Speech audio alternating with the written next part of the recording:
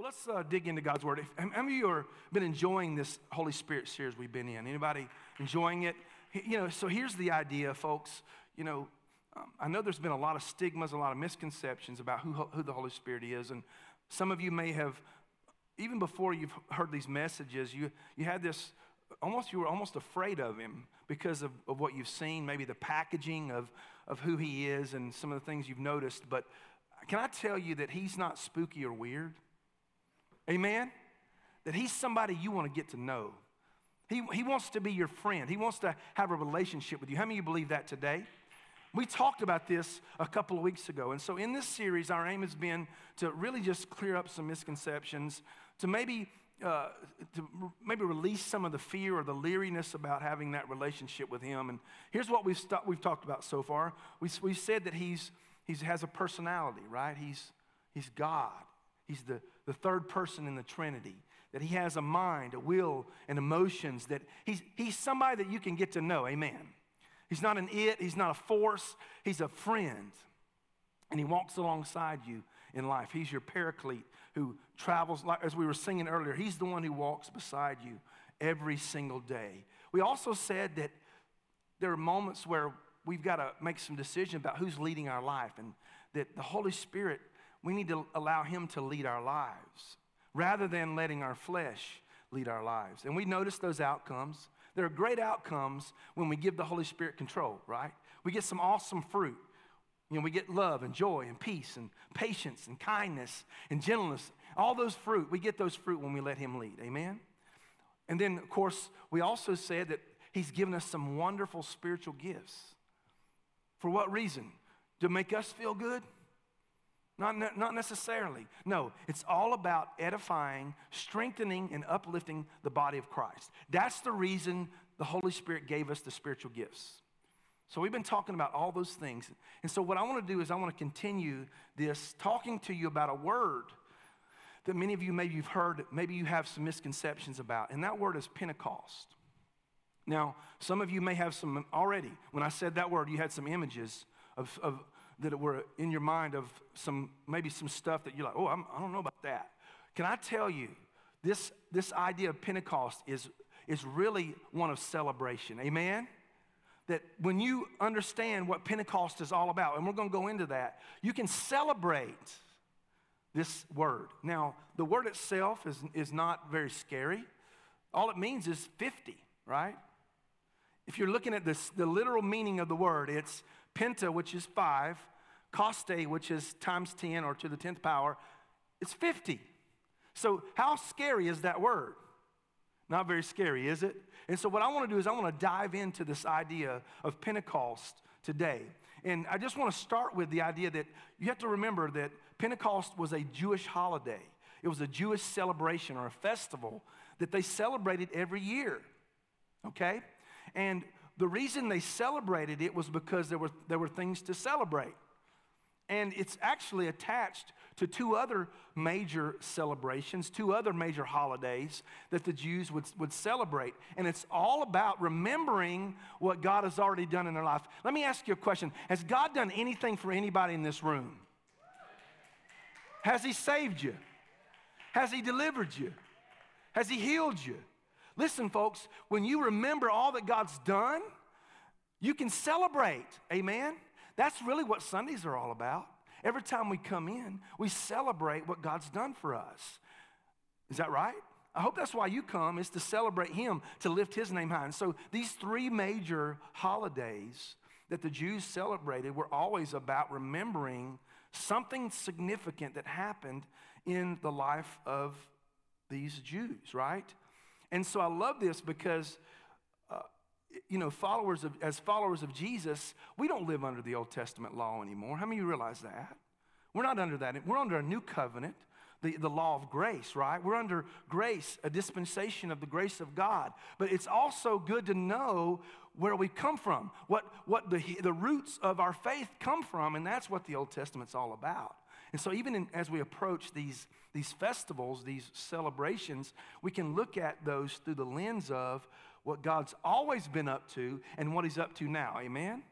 And so that's what we want to do. So let's start with the very first one I want to talk to you about is the festival of Passover. But before we do that, I want to read to you a passage of Scripture, because Jesus, when he came, he said, look, folks, I didn't come to do away with the law. Watch what he says here in Matthew 5. He says, don't misunderstand why I've come. What's he trying to do?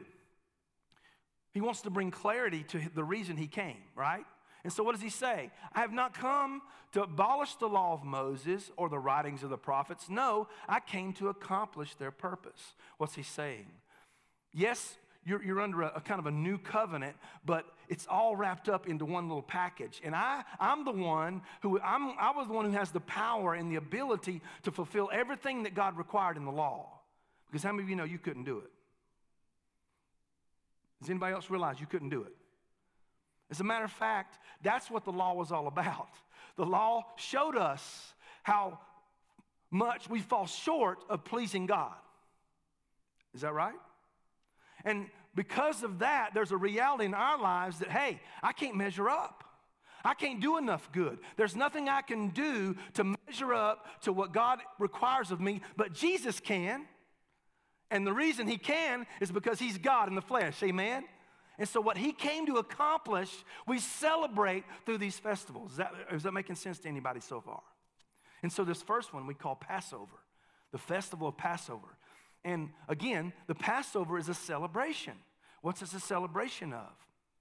You guys know the story, right? In Exodus, where the children of Israel God had promised them through Abraham. He said, look, through Abraham, I am going to bless you that you will be multiplied and blessed like the sands of the sea or the stars in the sky.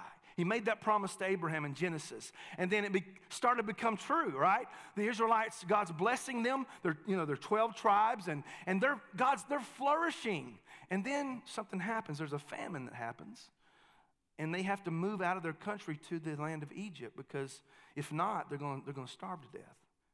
And you know the story of Joseph, one of the 12. Because of his faithfulness, God uses him to rescue and save the children of Israel. Well, what happens is they end up staying in Egypt for like 400 years, and they become slaves to the Egyptians. They're in bondage. They're not free. They're not living out the full purpose that God has for them, all right? And God, that's not what God's plan was for them, right? What did he want them? He wanted them free, amen? And so along comes a guy named Moses. God says, I'm tapping you for this leadership role of delivering my people out of bondage. And so you know the story. He goes to Pharaoh and says, hey, let my people go. And Pharaoh's stubborn, and so God sends these plagues, and there's 10 of them, right? All 9 of them, leading up to the last one, Pharaoh his heart would be hardened and he wouldn't let him go. Well, the 10th one was this plague where God says, here's what I'm going to do. I'm going to strike. Well, let's read it. Exodus chapter 12. Here's what he says. On that night, I will pass through the land of Egypt and strike down every firstborn son and firstborn male animal in the land of Egypt. I will execute judgment against all the gods of Egypt, for I am the Lord. But the blood on your doorposts will serve as a sign, marking the houses where you're staying. When I see the blood, what happens? I will pass over you. The plague of death will not touch you when I strike the land of Egypt. And so this last plague was a plague of the firstborn child, male child of every family, and even animal would die, unless they took a perfect lamb, a spotless lamb, sacrificed the lamb, and put the blood across on the doorposts. And when the angel would come by, he would see the blood and he would pass over them. So what it represented was freedom from death, from bondage. And you know what happened that very night. Pharaoh says, hey, get out of here. And he lets them go. And so they're able to celebrate this freedom from bondage by celebrating from then on this festival of Passover. So what does that mean for you and I? Well, think about this for a minute. The blood sacrifice was what caused the death angel to pass over them. And they're free because something shed blood for them, right? And it brought freedom. It brought salvation. So for us in the New Testament, when we understand what Christ did, what did he do? He came as a spotless lamb, sacrificed his own blood, right? so that you and I could have freedom, so that you and I could have salvation. And so this first festival represents salvation to us. Amen?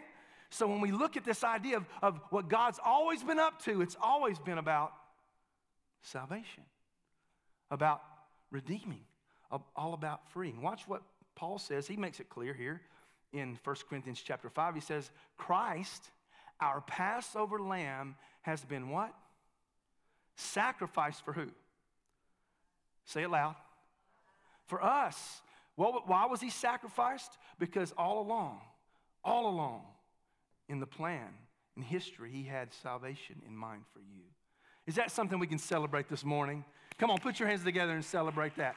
But here's the reality. So the reason this is so important is because I need to make it clear to you, you cannot earn this favor with God. Right? This first work, the Passover, celebrating that, is all about what God has done for you. Okay? And so when we look at this in the New Testament, we see that Paul says it clearly in Ephesians chapter 2. He says, for it is by grace you have been what? Saved through faith, and this is not from yourselves. It is say it loud. Remember a few weeks ago we said that's one of the gifts that God's given us is the gift of salvation. Now watch what in verse 9 says. Not by works, so that no one can boast. In other words, he clearly says to us, he did this intentionally, salvation has nothing to do with what you've done. It's all about what Christ has done, so you can't boast about it. So you can't go around thinking you're something when you're really not. Amen? So it's so powerful to understand what God's up to in these festivals. The Passover is all about salvation of mankind, and it's all about the fact that it's based on the finished work of Christ, not on anything that we've done. Does that make sense to anybody? Which leads me to the next one, because here's the truth. We were not saved by our works, for sure. Is that right? But our approach to God is from this point on. From the time you accept Christ as your Savior, we work because we're pleasing to God. I'll say it this way. You're not working to please God, right? He's pleased with you because of what Christ did, but you're working because you are pleasing to God. Does that make sense? So which leads us to the second festival, which is really going to be the thrust of the message today, is about the second one we call the Festival of Pentecost, right? Are you familiar with this one? So if you understand that 50 days after the children of Israel were freed from Egypt, they landed in a place called Mount Sinai, right? You know the story. And what happened at Mount Sinai? Anybody know? God gave the law to Moses. The 10 Commandments were given to Moses at that moment. 50 days, Pentecost, right, after they were freed from Egypt. And so now we see a connection here. What is God up to in this idea of Pentecost? Well, we've already said it means 50. And so if you think about this, there's a moment where after Christ's death and resurrection, he gathers his disciples together. Let's read that together in Acts chapter 1. Here, watch what he does. He says, after he's suffering, he presented himself to them and gave many convincing proofs that he was alive. He appeared to them over a period of 40 days. Notice 40 days, right? And spoke about the kingdom of God. Well, we said Pentecost means 50. So from the time he's resurrected to the time of the day of Pentecost, guess how many days that is? 50. So he's on the earth 40 after his resurrection. He's basically tying up loose ends. He's talking to his disciples about what's coming next. So watch what he says. On one occasion, while he was eating with them, he gave them this command: do not leave Jerusalem, but wait for the gift that my Father promised. So we're talking about another gift, right? The first gift was the gift of salvation. What's this gift? The gift of the Holy Spirit. Watch. The Father promised it. All right, go back. I'm going to read that last line. Which you have heard me speak about. And then the next verse. For John baptized with water. What does that represent? Salvation, repentance, right? That's that first festival that we were talking about celebrating, right? So here it is. Here's salvation. Let's celebrate that. Water baptism, right? John's baptism. And then watch what the second one is. In a few days, you will be baptized with the Holy Spirit. So 10 days after his ascension, they're in the upper room. They're waiting on this promise of the Father, right? So watch what he says. But you will receive power. So he not only tells them what's going to happen, he's going to tell them the outcome of what's going to happen, right? So we skip down to verse 8. Watch what he says. But you will receive power when the Holy Spirit comes on you, and you'll be what? My witnesses in Jerusalem and in all Judea and Samaria and to the ends of the earth. Notice what he says. You'll receive power. You know what that word power means. We've talked about this before. That word power in the original language is a word called dunamis. And you know what it means? Explosive, dynamite power. So what's the connection here? We're saved by the grace of God, right? We celebrate the Passover that Christ, the sacrificial lamb, has redeemed us and set us apart for something to do. And then he doesn't leave us there all alone. What does he do? He empowers us with dunamis power to do the work he's called us to do. Does that make sense? But you see that they have to make the distinction because God never wants you to feel like you can earn your salvation and work for it, but he has a work for you to do. That's what Pentecost is about. Pentecost is about the work he's called us to do. Does that make sense? And so what does he do? He doesn't just give you a little dabble of it. What does he do? He says he's going to baptize you with the Holy Spirit. When you baptize something, you know what that really means, right? Now, some people sprinkle. We don't. We believe in total immersion, right? And so from head to toe, we've been under the water, right? That baptism is a full immersion. The same is true for the Holy Spirit. You don't just get a little dab, a little bit of the Holy Spirit. What do you get? Come on, somebody help me this morning. You get the full blow. You get the full immersion of the Holy Spirit. Why? Because he has a work for you to do. Come on, somebody. That's good, yeah. And so, don't you see here what God's up to? He's up to redeeming mankind. But he also made a choice early on. He said, you know what? I could do it a certain way. I could just zap people and they could be saved. That's not what he chose to do. What did he choose? He chose to use human beings to deliver this message, this redemptive story of Christ, death and resurrection. And so what he did was he said, every person who has placed their faith in Christ, I want you to be an ambassador. I want you to be a spokesman for this message. What is the message? Well, we call it the gospel or good news. What's the good news? Christ came, lived a sinless life, died a cruel death on the cross, and walked out of the tomb. That is the gospel, folks. And it's simple to share. And so when we do it under the power of the Holy Spirit, we see results. Amen? Can I prove that to you? In Acts chapter 2, verse 1, here's what it says. On the day of Pentecost, which is that celebration, right? They did it every year. And can I give you a picture? Every year they would go to Jerusalem and they would celebrate. People from all over, because remember, the Jews were scattered, right? And so they're coming in from all over the place, different languages, different tribes, right? And they're in this place and they're celebrating this feast, this celebration of Pentecost. And something happens on that specific day in Acts chapter 2. They're all together in one place. And if you keep on reading, you'll notice that the Holy Spirit was poured out on 120 of them in the upper room. That was the baptism of the Holy Spirit. Amen. And what happened? If you'll notice what happened afterward, if you keep reading Acts chapter 2, you'll notice that Peter, remember what Peter did several days before that? At Christ's trial? What happens to Peter at Christ's trial? He's confronted 3 times by people. Oh, you're one of his. You're a disciple. No, I'm not. You got the wrong guy. And as a matter of fact, he swears by it that he didn't belong to Christ. So here we see a guy who's denied Christ at a crucial, pivotal moment, 50 days later or so, what's he doing?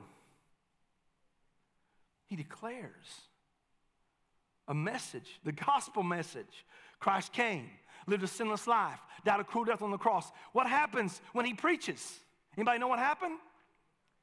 3,000 people come to faith in Christ.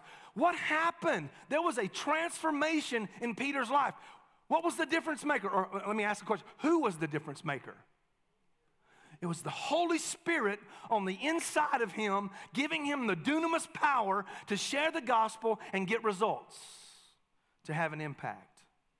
So God has saved us to make an impact. That's what the power of Pentecost is all about. It's for him to help you make an impact in your world.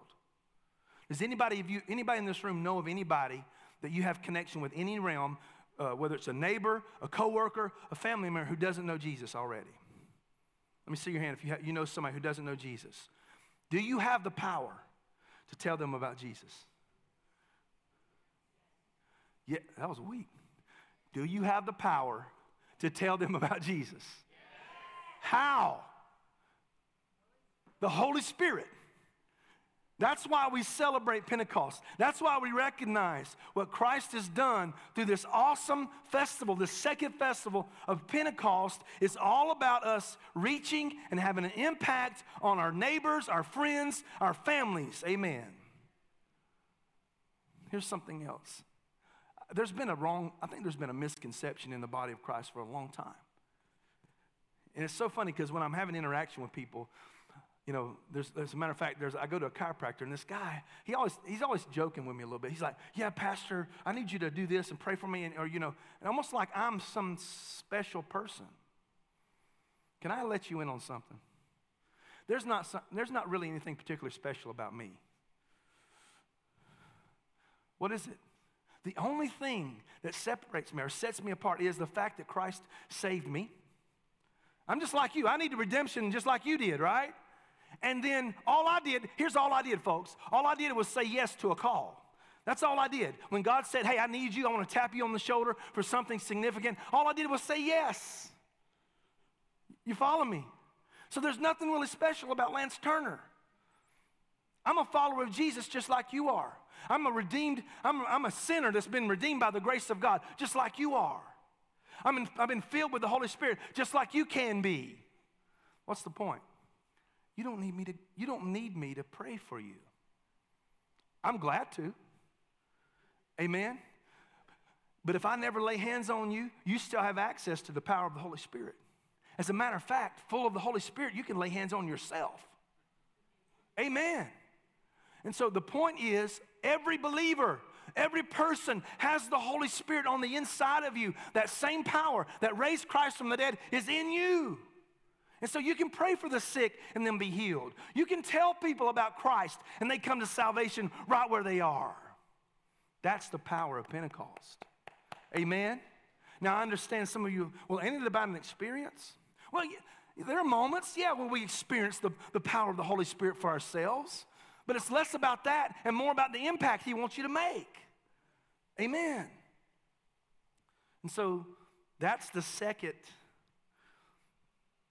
festival. And I'm going to go to a third one, but then I'm going to jump back to this one and talk to you about on some practical ways that we can really live out and be empowered by the Holy Spirit. But before I do that, I want to talk to you about this third festival. And this one, the first two we've already experienced. We've experienced salvation. And then if you've experienced the power of the Holy Spirit, you've experienced those first two, right? The third one is really about the future, okay? There's a third one was called the Festival of Tabernacles. You guys, anybody familiar with the Festival of Tabernacles? It normally happens in the fall, and it's a celebration, a lot about the harvest and stuff, but it's mainly about this one idea that while the children of Israel were in the wilderness, trying to get to the land. This is so funny. God's always promised us this territory. Amen? Amen. He promised it to the Jews. As a matter of fact, what's going on today, you notice all the war going on over there in the Middle East? You realize that's over the promise that God gave to Abraham, right? That they're trying to understand this is the territory that God has given us, and they're having to fight over it. Amen. And so God has made this promise that there's a territory, there's a place he wants to take you that the Bible says is flowing with milk and honey. That's the ideal place, right? But there was these moments where they were disobedient, and they would, the children of Israel God would say, hey, if you'll just follow me, if you'll just listen to what I have to say and obey, I'll lead you to this land. Well, they're stubborn. Any stubborn people in here? Y'all raise y'all's hands. It's the listen folks, it's the human condition. And so because they're stubborn, they're wandering around like this. They're like, woo, like almost like in circles. And they're so close. Listen, they're so close to the land that God has for them, but they're circling. But here's the goodness of God, right? Even in the middle of your stubbornness, even in the middle of your rebellion, God takes care of you, doesn't he? He's your covering. Are anybody glad for that? That he's, even in the middle of your stubbornness, he's your shelter. That's exactly what happened. They're in the middle of the desert. It's hot. There's not much to eat. You know what they do? You know what he does? He shelters them the whole time. He gives them food. He gives them provision. There's a shelter. And so every year, here's what they do. They celebrate the fact that God sheltered them in times of wandering. Knowing that one day there's a promised homeland. Anybody follow me this morning? Knowing that one day, because their shelter was not a permanent fix, right? It was a temporary home. And so here's the reality. They were wandering, but there was a place that God had for them. The same is true for us. Folks, how many of you know this isn't it? Are you glad this isn't it? We're just pilgrims passing through. We're just wanderers, right? And so in the middle of the wandering, in the middle of the journey of we call life, what does God do?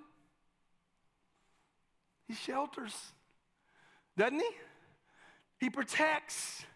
He provides. And so that's the beauty of this festival is, but the other part of that is one day there's going to be a reckoning of what God really has in store for you. We call it heaven. Anybody looking forward to that day? It hasn't come yet, right? But one day, these wanderers are going to find our final place, a place that will forever be with Christ, a promise. Remember what he said in John 14, if I go away, I'm preparing a place for you, and it's going to blow your mind what it's like, amen? So this last festival, we're celebrating what's to come. And there's one little smaller festival in the middle of it we call the Feast of Trumpets, right? And it really, again, it's a celebration of this, what's coming, this new land. And so Jesus makes the clarity here of one day. Let's just read it, 1 Corinthians chapter 4. Watch what it says. For the Lord himself will come down from heaven. If you put that up there for me, please. 1 Thessalonians 4. There we go. For the Lord himself will come down from heaven with a loud command, with the voice of the archangel, and with a, say it loud, the trumpet call of God, and the dead in Christ will rise first. That means every person who's gone before us, their body, they're going to get a new body one day, amen? And this is a representation of what's going to happen. Listen, folks, the moment they die, their soul and their spirit go to live with Jesus. They're in the presence of God. If you have any loved ones who've gone on before you, they're already in the presence of God, amen? But they're going to be reunited with a glorified body that can never die again, amen? That's what he's talking about here. Watch this. And that we who are still alive are left will be caught up together with them in the clouds to meet the Lord in the air. And so will be with the Lord forever. Anybody looking forward to that day? So you see what we have to look forward to? There's a day when everything we've worked for, everything we've fought for will be realized, and it'll be so good, amen? But you notice that hasn't happened yet. So what does that tell us? There's still work to be done. Amen? And we need the power of the Holy Spirit the rest of our days. So the last part of this, I want to talk to you about some practical ways that we can live out this work he's called us to do, to make the impact he's helped us to do through the power of what? The power of Pentecost, right? So I want to read to you one more passage. So after the Holy Spirit came on, and the Bible says they were speaking in unknown tongues, right? But then there were people who were they're hearing these guys speak in their native language. And they're like, wait, what's this all about?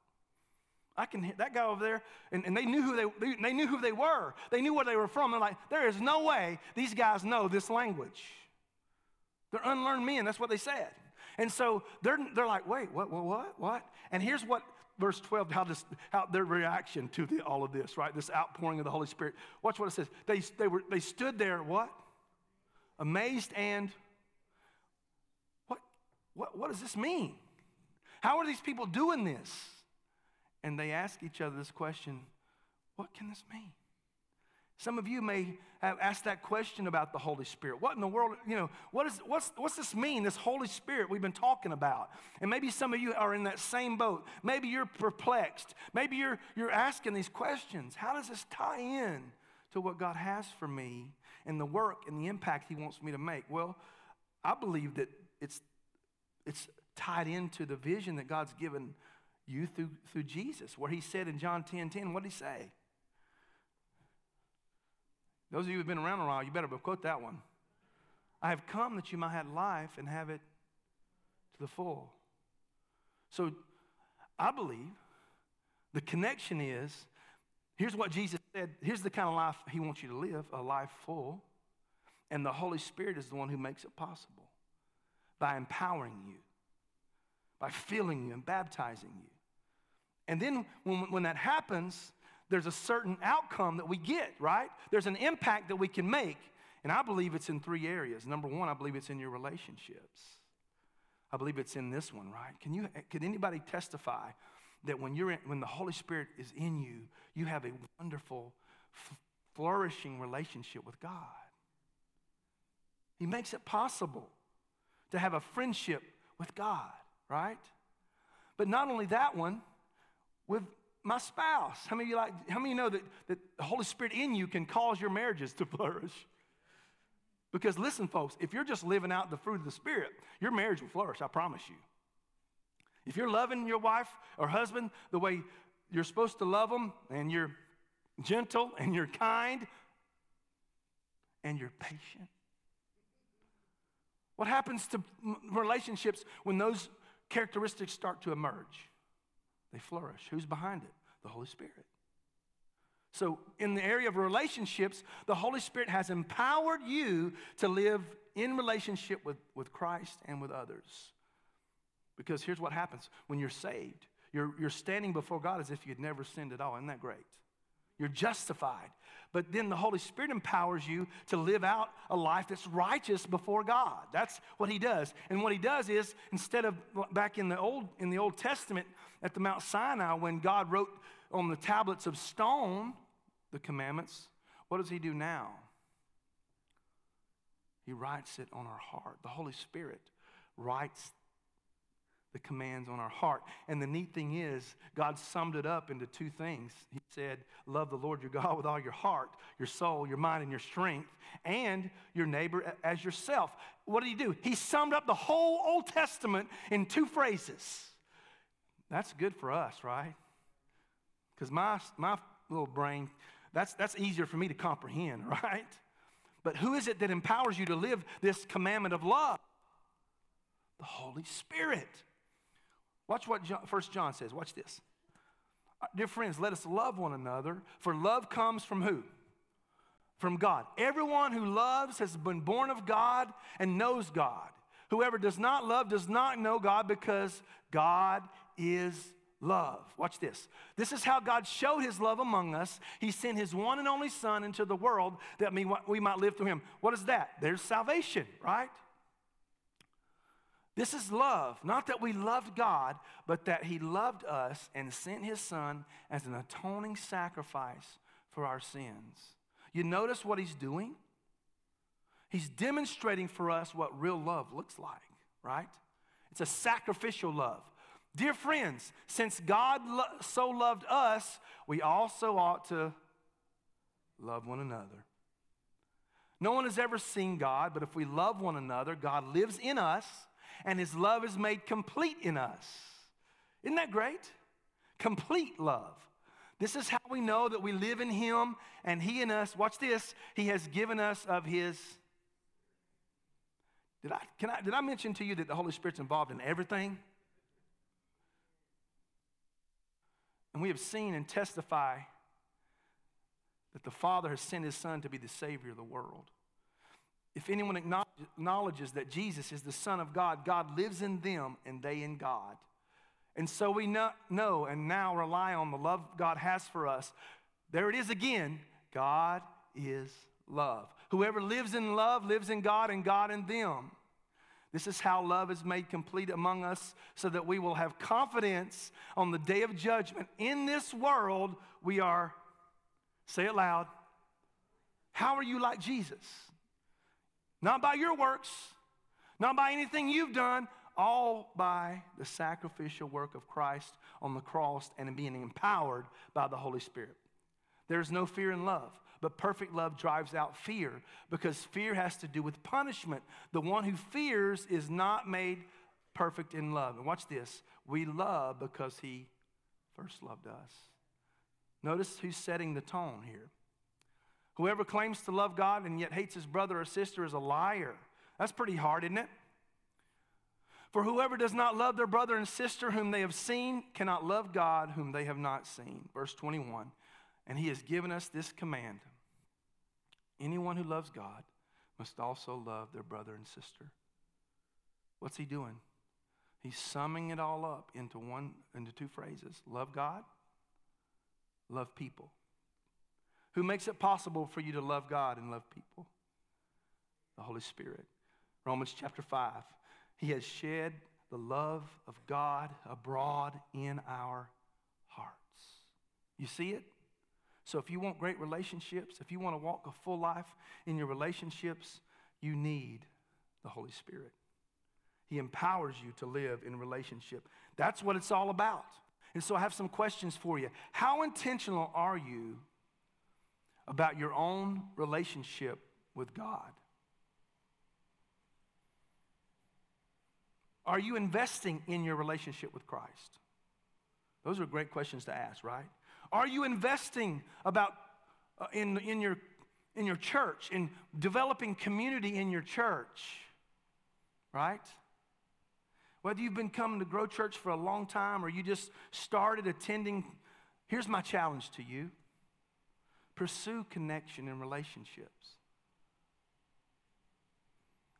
Did I mention that you need to be proactive about it? Now listen, I'll let you know something. We're very intentional about helping you, making it so easy to connect. But we can't do it for you.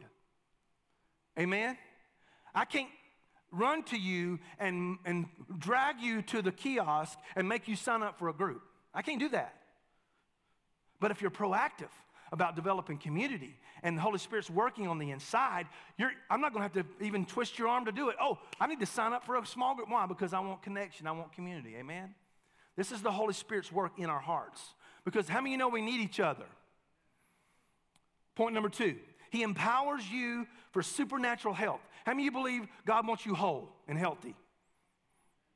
Watch what 3 John chapter 1 verse 2 says. Dear friend, I pray that you may enjoy what? Good health, and that all may go well with you, even as your soul is getting along well. One translation says, you prosper as your soul prospers. Does the Holy Spirit want you healthy? Why? Because if you're laying on a bed, sick, you can't make an impact. Amen? If you're deep in the darkest, deepest depths of depression, God can't use you. Now listen, there's not this, I know there's been a stigma about depression. Listen, folks, it all happens. It happens to all of us, right? But that's not God's will for you. It's not God's intention for you to walk around downtrodden and depressed. What does he want for you? He wants you to prosper in good health. Why? Because he has an impact that he wants you to make. And so what does he say? He says, I want you healthy mind, Amen. Because how many of you know you go the direction of your thoughts? That war between your ears is real. So if the Holy Spirit can help you have a trained, disciplined mind, then he can lead you down the right path. Amen? And then your emotions. Listen, there's nothing wrong with emotions, folks. Amen? There's something wrong when they get out of whack, when something goes wrong with them, but I'm here to tell you, God created you as an emotional being so you can experience life and life to the full. And so what does he want? He wants you to walk healthy in your emotions. Guess who helps you do that? Holy Spirit. He wants you healthy spiritually. He wants you help you physically. Can I challenge you? Can you ask the Holy Spirit to help you in all those areas? And then can you surround yourself with a group of people? Accountability, where they can challenge you to eat right. That's the hard one, isn't it? Because God knows there's so much temptation out there to eat what we're not supposed to eat, right? Cheeseburger Bobby's is always calling. Amen? But what does God say? I want you healthy. So we make good choices in our food habits, in our exercise, in our sleep. All of those things contribute to not only physical health, but emotional and mental health, right? You realize that, right? It's all connected. The Holy Spirit's come to empower you to live healthy in this world. Amen? Number 3, here's the last one and we're done. He empowers you to live out your God-given purpose. Remember, Pentecost is all about impact, right? The work of the Holy Spirit inside of us to make an impact in our world. And so I want to ask you a question. How intentional are you about discovering your spiritual gifts? And then how intentional are you at putting them into practice to serve the body of Christ? Because remember, he gave them to you for a reason. He didn't give them to you so you could have goosebumps and enjoy, whatever that is. That whole, no, what did he give them to you for? To be a blessing to the body, to strengthen the body. So if you've not even discovered them yet, that's a first step for you. Dive into the Holy Spirit and let him show you how he's wired you, what he's gifted you to do to make an impact. Amen? Because here's the truth. It's not just about wiping a baby's butt in the nursery, right? If that's how you see it, we will never get you to work in the nursery. But if you see that each child is created in the image of God, full of purpose, and you see the opportunity that God gives you through a spiritual gift, while you're changing the diaper, to say, you know what? You're a child of God. To pray over them while you're doing it. To speak life into them while you're doing it. That's impact, folks. It doesn't seem like much. I know it's not one of those giftings and that service that gets a lot of attention, but can I applaud all of you who work in the nursery? Can we give those who work in the nursery a hand? Why? Because they've discovered they can make an impact on these kids. It's not just about a smiling face. Those of you, I want to say thank you to those of you who are wearing your Welcome to Grow Church shirts that are serving faithfully week after week with a smiling face. Those of you that are new today, what did you see? You saw a smiling face.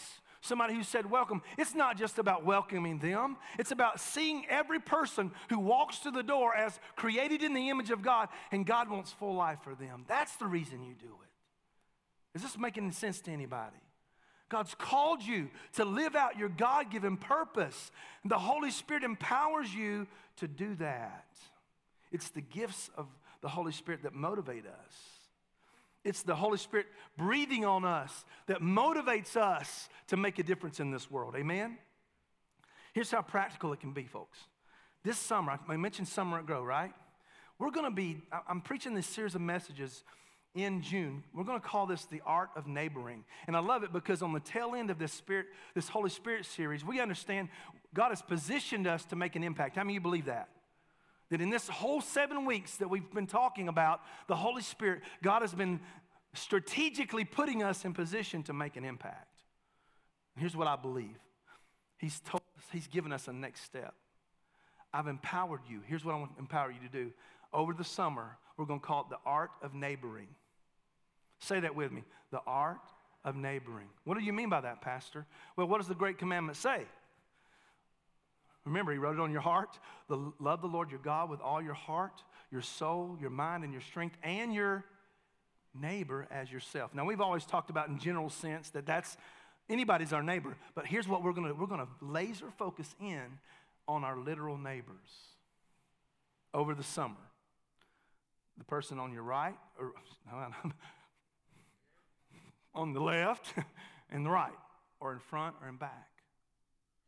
What's the idea? Holy Spirit's given us an opportunity to reach our neighborhoods with the gospel of Christ. And he has strategically placed you where you are for that reason. Amen? You're full of the Spirit's power. You've been enabled to make an impact. So over the summer, that's going to be our intention. So here's what I want you to pray. Holy Spirit, can you give me some divine appointments with my neighbors? Give me an opportunity to connect with them relationally. We're going to give you all of these events we talked about in June are very strategic. They give you an opportunity to say, hey, neighbor, come with me to this night of worship, and we're going to have some ice cream. Hey, neighbor, come with me to the movie night. We're going to enjoy some popcorn and a movie. Or maybe God's saying to you, hey, you can have a cookout in your neighborhood and invite your neighbors. What's the reason? To have a good time? It's part of it.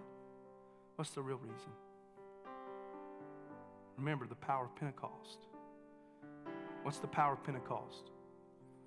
The Holy Spirit inside you, giving you the ability to make an impact. Here's how Paul said in 1 Thessalonians chapter 1. Because our gospel came to you not simply with words, but what? Say it loud. Power, with the Holy Spirit and deep conviction. You know how we lived among you for your sake. So what's he calling us to? He's not calling us just to live a life of mundane, just existence. No, he's called us to live a life of Pentecostal power. Amen. To make an impact in our culture. And it's going to start in our neighborhoods. Thank you for tuning in to our online broadcast here at Grow Church. We hope that you've heard something today that will strengthen and encourage you throughout the week. Make sure you tune in next week for our next broadcast. God bless.